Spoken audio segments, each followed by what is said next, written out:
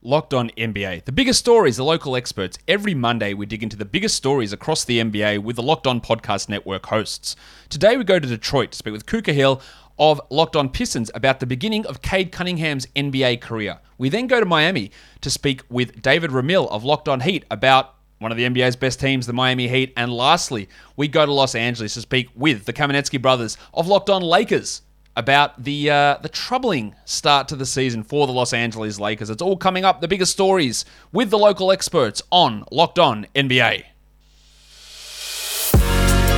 You are Locked On NBA, your daily NBA podcast.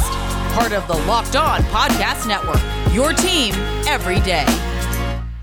Hi guys, and welcome back to another week of Locked On NBA. I am your Monday host, Josh Lloyd. I also host the Locked On Fantasy Basketball podcast, and I'm the lead analyst at basketballmonster.com and at Yahoo Sports Australia. Thank you for making Locked On NBA your first listen every day. We are free and available on all platforms. Plus, we have shows for every team in the NBA and across the NFL, Major League Baseball, and the NHL. So make sure you're checking out your favorite team's Locked On podcast. We're going to talk about some big stories in the NBA today, so let's get to it.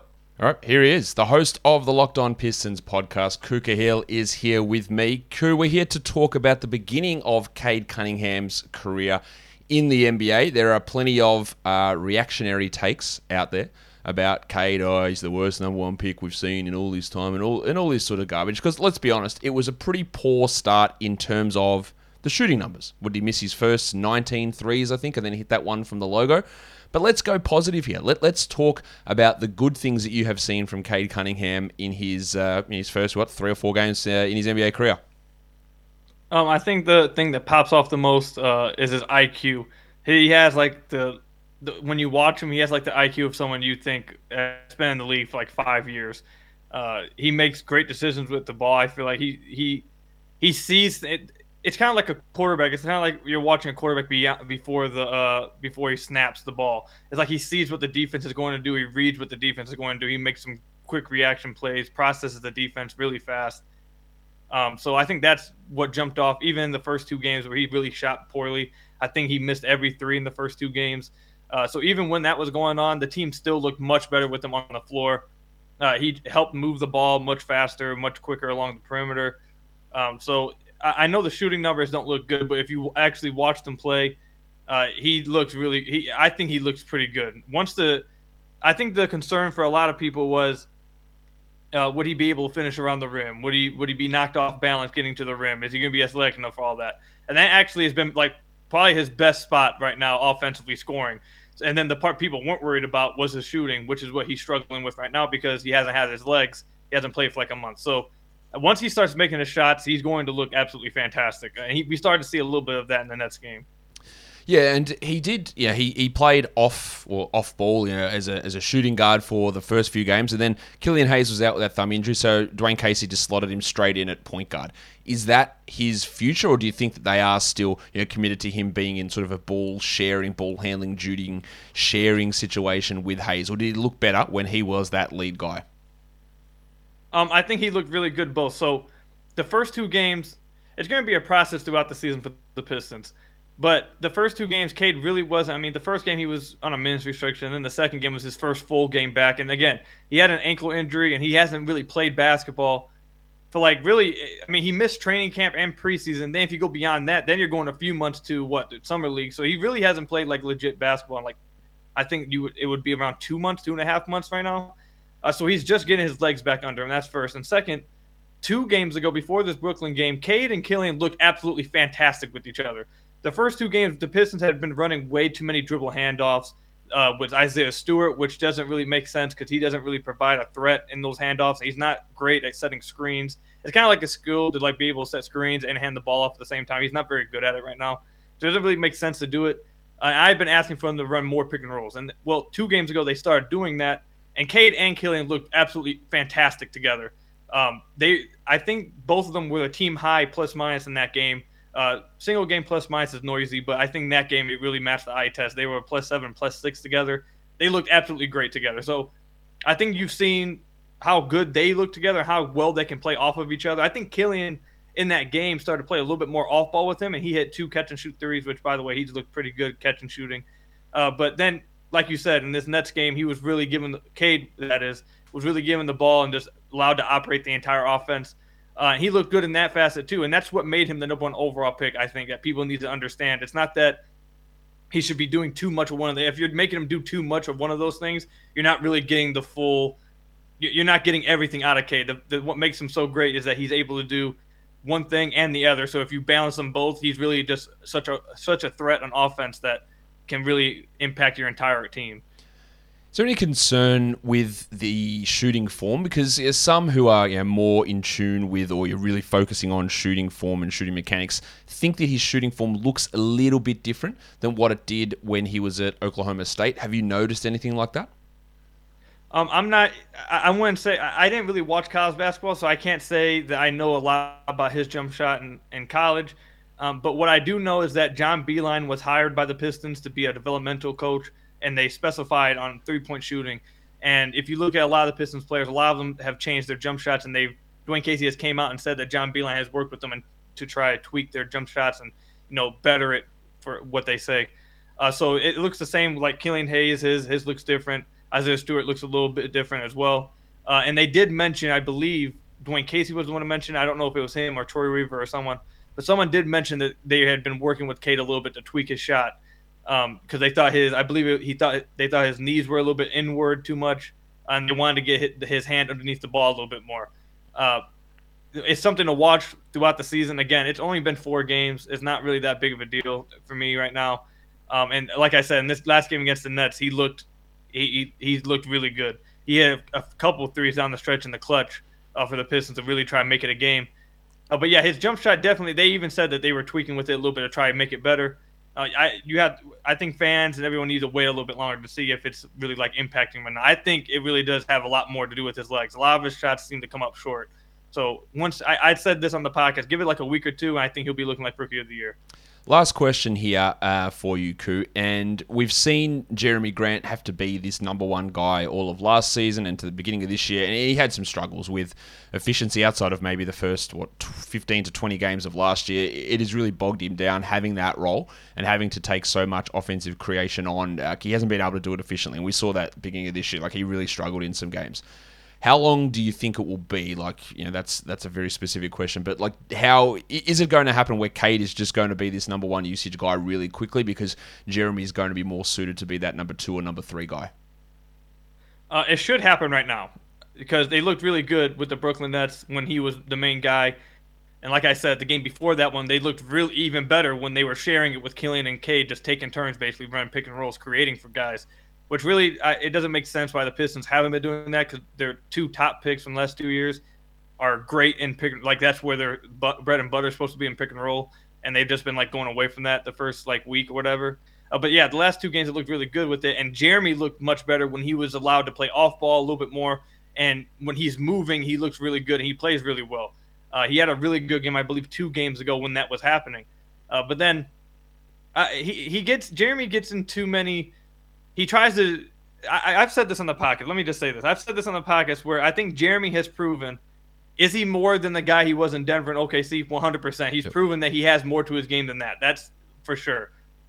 But he also has proven that he's not a number 1, 2 guy. Like, he's firmly slotted, I think, as like a 3rd guy for your team. And that's good because I think before them he was probably like a 4th guy, 5th guy kind of thing. But he's proven to be more than that. They should move away from trying to ISO him so much. That's when he gets into his struggling. Last game, I think he shot 0 of 10 from the field, 0 of 9, 0 of 10. But yeah, they need to go away from asking him to do too much, asking him to carry an offensive burden that he just can't handle, and especially down the stretch of games, he needs to defer to Cade Cunningham or Killian Hayes because he's been even if you go back to last year, he struggles a lot down the stretch when defenses put real pressure on him, put 2 guys on him. His playmaking, his vision's very low, and he really struggles with that. But again, like I said, he's proven to be more than just that guy he was in Denver. But if they want to really maximize Jeremy and stop and like help him and like eliminate his struggles, they need to put him back to a little bit more off ball like they've done the last 2 games and stop asking him to do so much because that's when he really gets into a funk. Well, you're not Cade. Well, Ku, it has been awesome to see Cade out there finally playing and starting to look really good. And the next few weeks and few months are going to be awesome to see him develop. And of course, you're going to cover it all for us over on the Locked On Pistons podcast. Thank you for coming on Locked On NBA with me. Absolutely. Have you guys heard about Prize Picks? Prize Picks is daily fantasy made easier. I love this, and I know that you will too. Prize Picks has the best NBA DFS prop game on the market. Prize Picks offers more NBA DFS props than any other DFS prop operator and offers all of the superstar players as well as the bench guys just getting a handful of minutes. Any prop you can think of, points, assists, blocks, whatever it is, Prize Picks has that for you. And anyone who goes in, signs up, deposits, you get 100% instant match deposit up to $100. Just make sure you use the promo code NBA. So how it works with Prize Picks, you pick 2 to 5 players, you pick their over-unders on the projections, and you can win up to 10 times your entry. It's just you versus those projected numbers. It also allows mixed sport entry, so you can throw a football in there, a basketball in there, hockey in there, chuck it all together, and then you just end up putting your lineup together and seeing how it goes. So use the award-winning app or use prizepicks.com and use that promo code NBA. Go to your app store or download the app today, and Prize Picks is daily fantasy made easy. This is a familiar problem. You got your one device where you watch your live sports, you watch your other shows somewhere else, you got your highlights that you watch on your phone, and then you've got your neighbors log in for something else. Well, I want to tell you about a simple way to get all that entertainment you love without the hassle, and a great way to finally get your TV together. It is called DirecTV Stream, and it brings your live TV and on-demand favorites together like never before. So you can watch your favorite sports, movies, and shows all in one place. That means no more juggling remotes and no need to buy another device ever again. And the best part is there is no annual contract. So get rid of the clutter and the confusion and get your TV together with DirecTV Stream. You can learn more at directtv.com. That's directtv.com. Compatible device required and content varies by package. All right, here he is now, one of the hosts of the Locked On Heat podcast, David Ramil, is here with me, and I've just got to check that I've got actually David's video set up. One sec. Technical crisis averted. Here is David Ramil, one of the hosts of the Locked On Heat podcast. David, welcome to Locked On NBA. Thanks so much, Josh. Looking forward to talking Heat basketball. Now, people were pretty excited about the Miami Heat in the offseason, about the moves they made, pushing towards a championship. But people thought maybe they'd be a little bit sluggish in the in the regular season, that they've got some older players.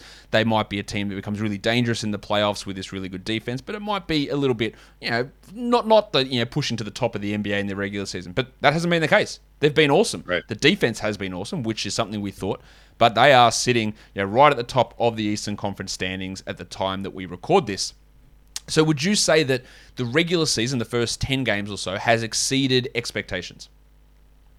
For myself and other pundits, absolutely. For the team, I think they, as most teams are, as most players are, they're pretty confident about their chances. They assembled this group with the goal of achieving a championship. That's why that's why they brought in Kyle Lowry. That's why Lowry came to Miami. He really believed in what the Heat were pulling together, and he wanted to play alongside his friend Jimmy Butler, but also compete for a championship. For him, it's all about winning, and that's still the case here. He wants to continue to win at a high level, and that's why he chose Miami. So yes, I think it has exceeded some expectations, but not for the team themselves.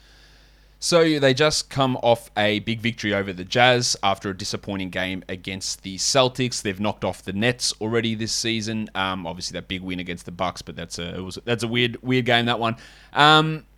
They sit 8-2 at the moment, Miami? 7-2 right now. Or 7-2. So they're sitting here really with a pretty strong position. But let's talk about that big off-season acquisition and Kyle Lowry and how he has fit in. Because there were people very early on that were like, what's going on with Kyle Lowry? Like, he can't hit any shots. Like, what's the point of all this? The last couple of games have seen that turn around. He's played through this ankle injury. What is he bringing? Now, every Raptors person who's listening to this will be screaming, going, that's not what Kyle Lowry does. He's a winner. He brings this. Finally, everyone's recognizing it. So tell us, what are they recognizing about Kyle Lowry? Like, how important has he been joining this team? Absolutely essential. His incredible playmaking, his ability to ignite the fast break opportunity, to get everybody set and ready. Everybody else's assist numbers are way, way down. Bam Adebayo running most of the offense last year alongside Jimmy Butler. Both of them have their numbers decreasing this year because the ball is in a true point guard's hands and Kyle Lowry, and he's making plays for everybody. He's finding them with just the right opportunities to take advantage of mismatches. That's what you get with the benefit of having a guy like Lowry on offense. On defense, while maybe you could say that the offensive output from a guy like Goran Dragic or Kendrick Nunn combined was similar to what you might get on a good day from Kyle Lowry, The result is defensively, he just changes everything. He's so much easier to just plug and play here because you've got him, you got PJ Tucker as well, and now all of a sudden you've got 4, maybe 4.5 quality starters that can switch multiple positions. And Lowry, I mean, in Utah's game yesterday, he guarded both Mike Conley Jr. and Rudy Gobert in the same possession and locked them both down. So that's just what you get when you have a player like Kyle Lowry who can do so much. So yes, he's absolutely brought an incredible spark to this Miami's team on both sides of the ball. According to Cleaning the Glass stats, they are third in net rating. They have the 4th best offense and the 4th best defense in the NBA. Last year, they were 8th in defense, so there's improvement there. But that offensive improvement is pretty significant, up to 4th in not an era, because it's 10 games, so we're not really in an era, but in a situation where in the NBA, offense is well down. So their offense is only up by 2 points per 100 possessions. But relative to the NBA, that's a gigantic leap.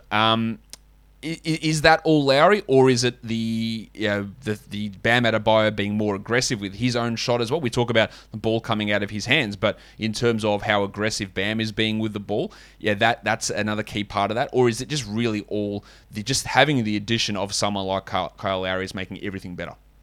No, I think Lowry is the spark, but you're absolutely right about Bam's growth. I think his involvement with Team USA and the Olympic gold medal winning team really took his game and his confidence level to another level. And, Eric Spoelstra talks about it all the time. He just says that, this is a different Bam. He's put in the work over the last few years, but he's gotten even better.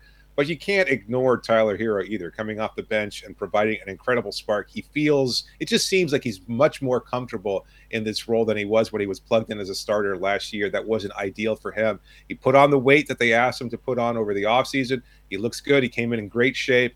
And he's just handled the ball incredibly well. It looks like he's just moving with purpose. He's had some really productive games off the bench. So when you look at that, I know a lot of the concerns about this team were their depth, but I mean, Tyler Hero is providing such a huge boost offensively, and then you've got that starting core that does such a great job. It's been a really, really good team to watch.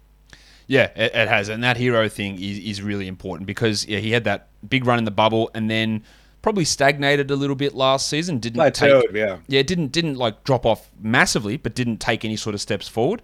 But has really done that this season and taken that big step up. And he's playing basically in a starter's role. And I think when we spoke to you in the preseason on Locked On Fantasy, you talked about, Tyler Hero is going to be playing his 30 minutes and in a 6th man of the year type of role. And that's basically exactly what he's doing. In terms of the other additions to the team, you've got Dwayne Dedmon, PJ Tucker, Markieff Morris, all playing pretty solid roles.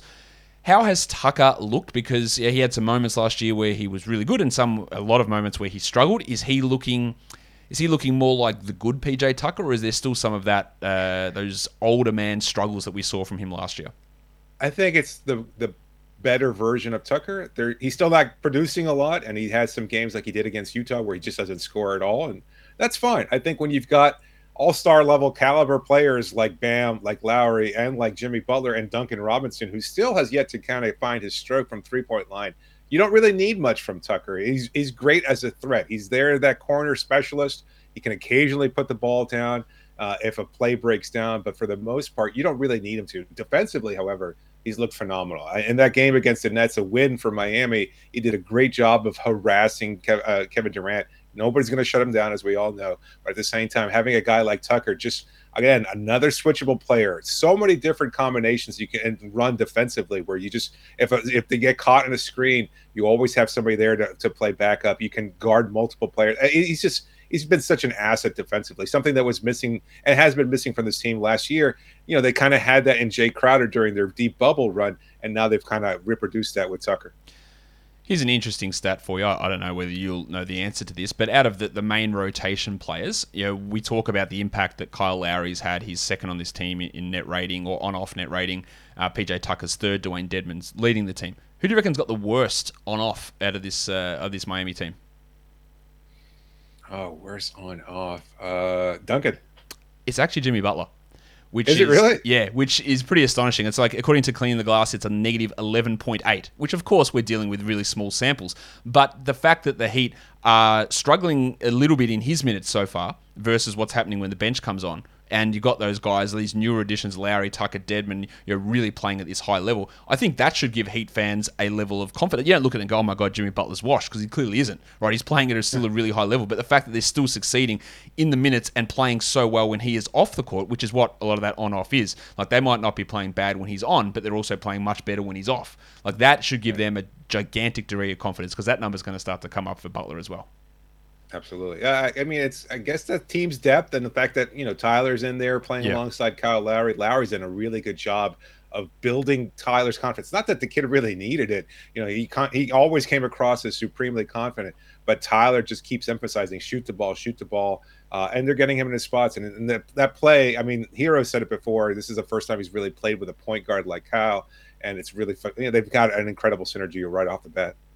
It is going to be interesting to watch this team. We were worried about, not worried, but like other teams should have been worried about what this Heat defense was going to do in the playoffs, but they're bringing it already. David, it's going to be a fun year in Miami, and you and Wes will have it all for us over on Locked On Heat. Thanks for coming on Locked On NBA with me. Absolutely. Thanksgiving is coming up, and we all know Thanksgiving's about family, and it's about food. But unfortunately, so much of that food is high calorie, like your traditional pie. 300 calories per slice, plus maybe 400. It's so much. Why don't you bring Built Bar to Thanksgiving, and you will be the hero of the party. Built Bar is the new Thanksgiving holiday dessert. These bars, 130 calories per bar versus 300 plus per slice of pie. Get out of here. Coconut cream pie. You replace it with a coconut Built Bar. Raspberry Built Bar. Bring that in instead of your raspberry pie. You are going to be an absolute hit at Thanksgiving. These bars are low carb, low fat, low calorie, and high protein, and covered in 100% real chocolate. So share it at your family gatherings. There are plenty of people in your family who might not have tried Built Bar. Deliver them to everybody and make them try how good this is. Also, check out Built.com, and you can see all of the great new flavors they're going to be chucking out there over the course of November. And then Black Friday deals as well. But I've got a deal for you right now.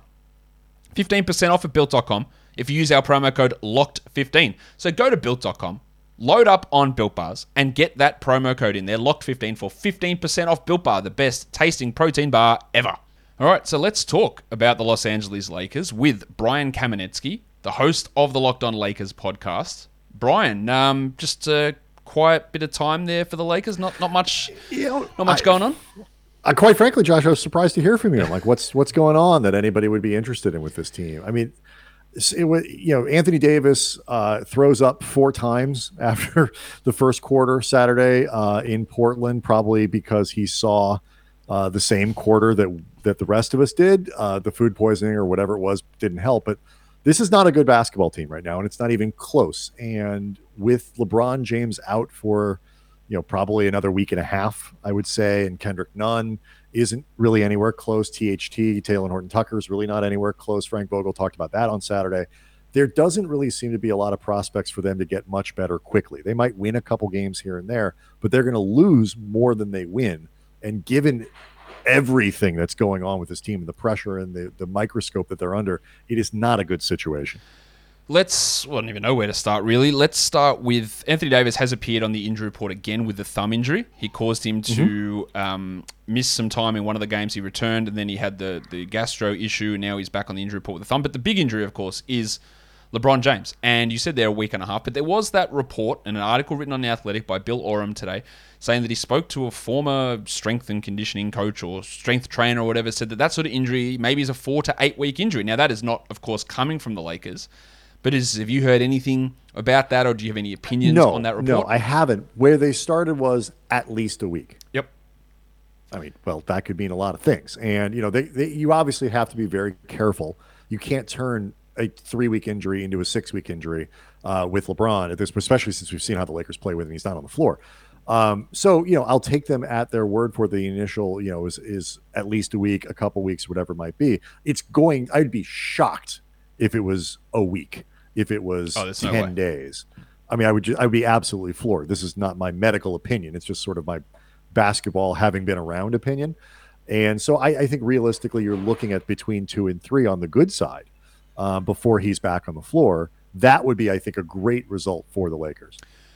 We remember back to LeBron's groin injury and even his ankle injury last season. He he was out probably longer than initial expectations with both of those injuries. The first one in that first season, obviously there were some other mitigating factors there in that the team was terrible and they weren't making the playoffs, so that he didn't push back. But he still did exceed the timelines on both of those injuries from memory with that ankle last year as well. So I guess there is a level of concern there. But you're right, the team looks dreadful at the moment. Like, should we get into Russell Westbrook shooting 7% in the game on Saturday? Like, how this is the big off-season acquisition. And it was for like, okay, so we can ease the load when LeBron isn't there and Westbrook can run things.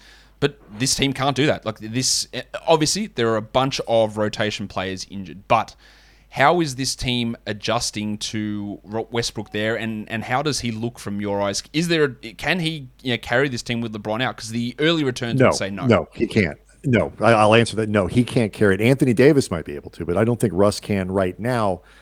Where he is, I mean, he was slowly improving, and there were more moments where you could look at it and say Frank Vogel and the staff were figuring out, using Russ as a screen setter with LeBron, moving him away from the ball to set down screens for Anthony Davis to pop up, like keeping him active in ways that put pressure on a defense and de-emphasize the need to have Russ shooting from the outside and whatever. So, I mean, he was doing better. Saturday was one of the worst games I've ever seen him play as a pro. Forget his game as a Laker. I mean, but like as a professional basketball player, this was one of his worst and one of his most uncomfortable. And so I don't think he can do that. And what we're seeing as well is the one-note nature of the supporting cast, where they went a ton of shooting, not a lot of defense, and no wings. They say, they have 19 guards, 2 bigs, 2 traditional centers, Anthony Davis and Carmelo Anthony. Like that's what they have right now. Yeah. And so, Frank Vogel has very few options for creating coherent lineups that make a lot of sense, but it's going to come down to Russ supplementing Davis on like a near star level. And I mean, Josh, you know better than me. Like memory serves, while the numbers at the end always turn out pretty good, it usually is 15 or so games before Westbrook, 20 games last year, almost to the All-Star break, before he really kicks into that Westbrook elite player gear, notoriously so slow starter. So between that and the fit, it's fighting a lot of stuff at once. Yeah, Westbrook does take quite a while, and then it often takes a team to cater to what he needs for him to really start to put those numbers up, and I don't really see this Lakers team doing that. One of the other things that I'm sure a lot of Lakers fans, Brian, are concerned about is the DeAndre Jordan minutes, which, I don't know, has there been one good minute of those throughout the season? It's been bad. Obviously, there are players out, but what is it going to take for the team to just start Anthony Davis at center? Like it took a Dwight Howard injury for that to happen, and then Jordan coming off the bench. Is it just we need LeBron back, we need Ariza back, and then Jordan can just sit down and wait? Ultimately, I think that's it. You need the option. When LeBron is out, they can't start anybody but a center, like a real center there. They do not have enough bodies to be able to do it. And so, this is one of the places where the roster construction choices of Rob Pelinka really come into play. Like the only free agent, like 3-4 that they signed was Trevor Ariza, who's really a 4, but at least you can pretend he can play the 3. And that was it. And he's 37. Like that's not a good idea. And I love Trevor, but that's not a good idea. And we're seeing what happens when these guys go down. And so I think that is going to be it. He played around with it with the 2 Houston games, which made sense both from a positional lineup kind of matchup thing, but also what they had available. Went back to it after LeBron got hurt. And so I think he's inclined to play a big next to Davis, all things considered. That's just who Frank Vogel is. But right now he doesn't have a choice. And so I think ultimately when they're healthy, they will have to do it, and because they're going to need to kind of get into that gear more quickly. But yeah, DeAndre Jordan, the numbers look okay. They're fine, but they're not good, and he is not good. You can just sort of look at him like he's not effective when he's out there. Offensively, he gums things up, and defensively, they're not getting the benefit of his supposed rim protection or whatever that you would want out there. He's getting a lot of rebounds, but those are rebounds somebody else would get if DeAndre Jordan went on the floor. and I say this, and I'll explain the reason in a second, but is Frank Vogel on the hot seat? Because he had a quote after the last game where he was like, with the personnel that we have, these are the decisions we have to make, which feels very much like, hey, it's not just me. Rob is to blame for some of these struggles, and I feel that some of that stuff might be coming either preemptively thinking, I might be in trouble here, or that there is that pressure from Rob saying, Frank, you better do something or you're in trouble. So he's out there not throwing him under the bus, but also just saying, hey, look what I've been given to work with here. Like, it's not particularly conducive to winning basketball. Is Frank Vogel on the hot seat? It's funny you should mention this. Is the subject of the second segment of today's Locked On Lakers. No, officially, I haven't seen anything like the guys who are inside doing a lot of the reporting, the whispers, the leaking, and no. But the door has been open to this question in ways that it has never been in the last couple seasons, even when they were struggling last year, even when they had moments where things weren't working the way that you would want them to work. And this, we don't know, is Rob Pelinka the kind of guy that would throw Vogel under the bus for what essentially amount to his own roster choices? You could say LeBron and AD made the Westbrook trade, but ultimately Rob Pelinka is the general manager. Rob Pelinka put the rest of the team around him. Rob Pelinka pulls the trigger on this, as opposed to the Buddy Hield deal, where you still keep a lot of your defensive integrity. You keep a lot of, sort of the middle class of your roster, which they sold out for stars. I mean, the idea that Pelinka wouldn't also be inclined to add a third superstar to this roster doesn't make sense to me. This is who Pelinka is. They've tried to do this, make a big three for the last couple seasons. They tried it with Kawhi Leonard. It didn't work. They tried it with Paul George. It didn't work. So, I don't know if Rob would throw Frank under the bus. I don't know that he wouldn't. And if they lose 5 of their next 7, and they might, the conversation's going to be out there. And we'll see how they respond. Yeah, it's going to be interesting to see how that all plays out. I guess that's what happens when you try for a stars and scrubs like roster construction, and then one of the stars plays like a scrub. They can't. Everybody's like, well, this won't be the roster after the trade deadline. It may be. Like, this is not an easy roster to change because of the way it's constructed. Like you say, stars and scrubs. Yeah. They've got 2 tradable contracts. Yeah, it's like Horton Tucker. Horton Tucker and Kendrick Nunn. Yeah, that's it. Exactly. We haven't seen those 2 guys play. So maybe there is some rotation players to come back. So there's going to be some stuff that does change, but it is very intriguing. Of course, Brian, you and Andy are going to cover that for us all over on the Locked On Lakers podcast. Thanks for coming on Locked On NBA with me. Anytime. And that'll do it for today's episode of Locked On NBA. Don't forget to follow this podcast on Apple Podcasts, Google Podcasts, Stitcher, Spotify, and on the Odyssey app. We're also on YouTube, so go over there, subscribe, notification bell, leave a comment, and give us a thumbs up as well. Guys, we are done here. Thank you so much for listening, everyone. See ya.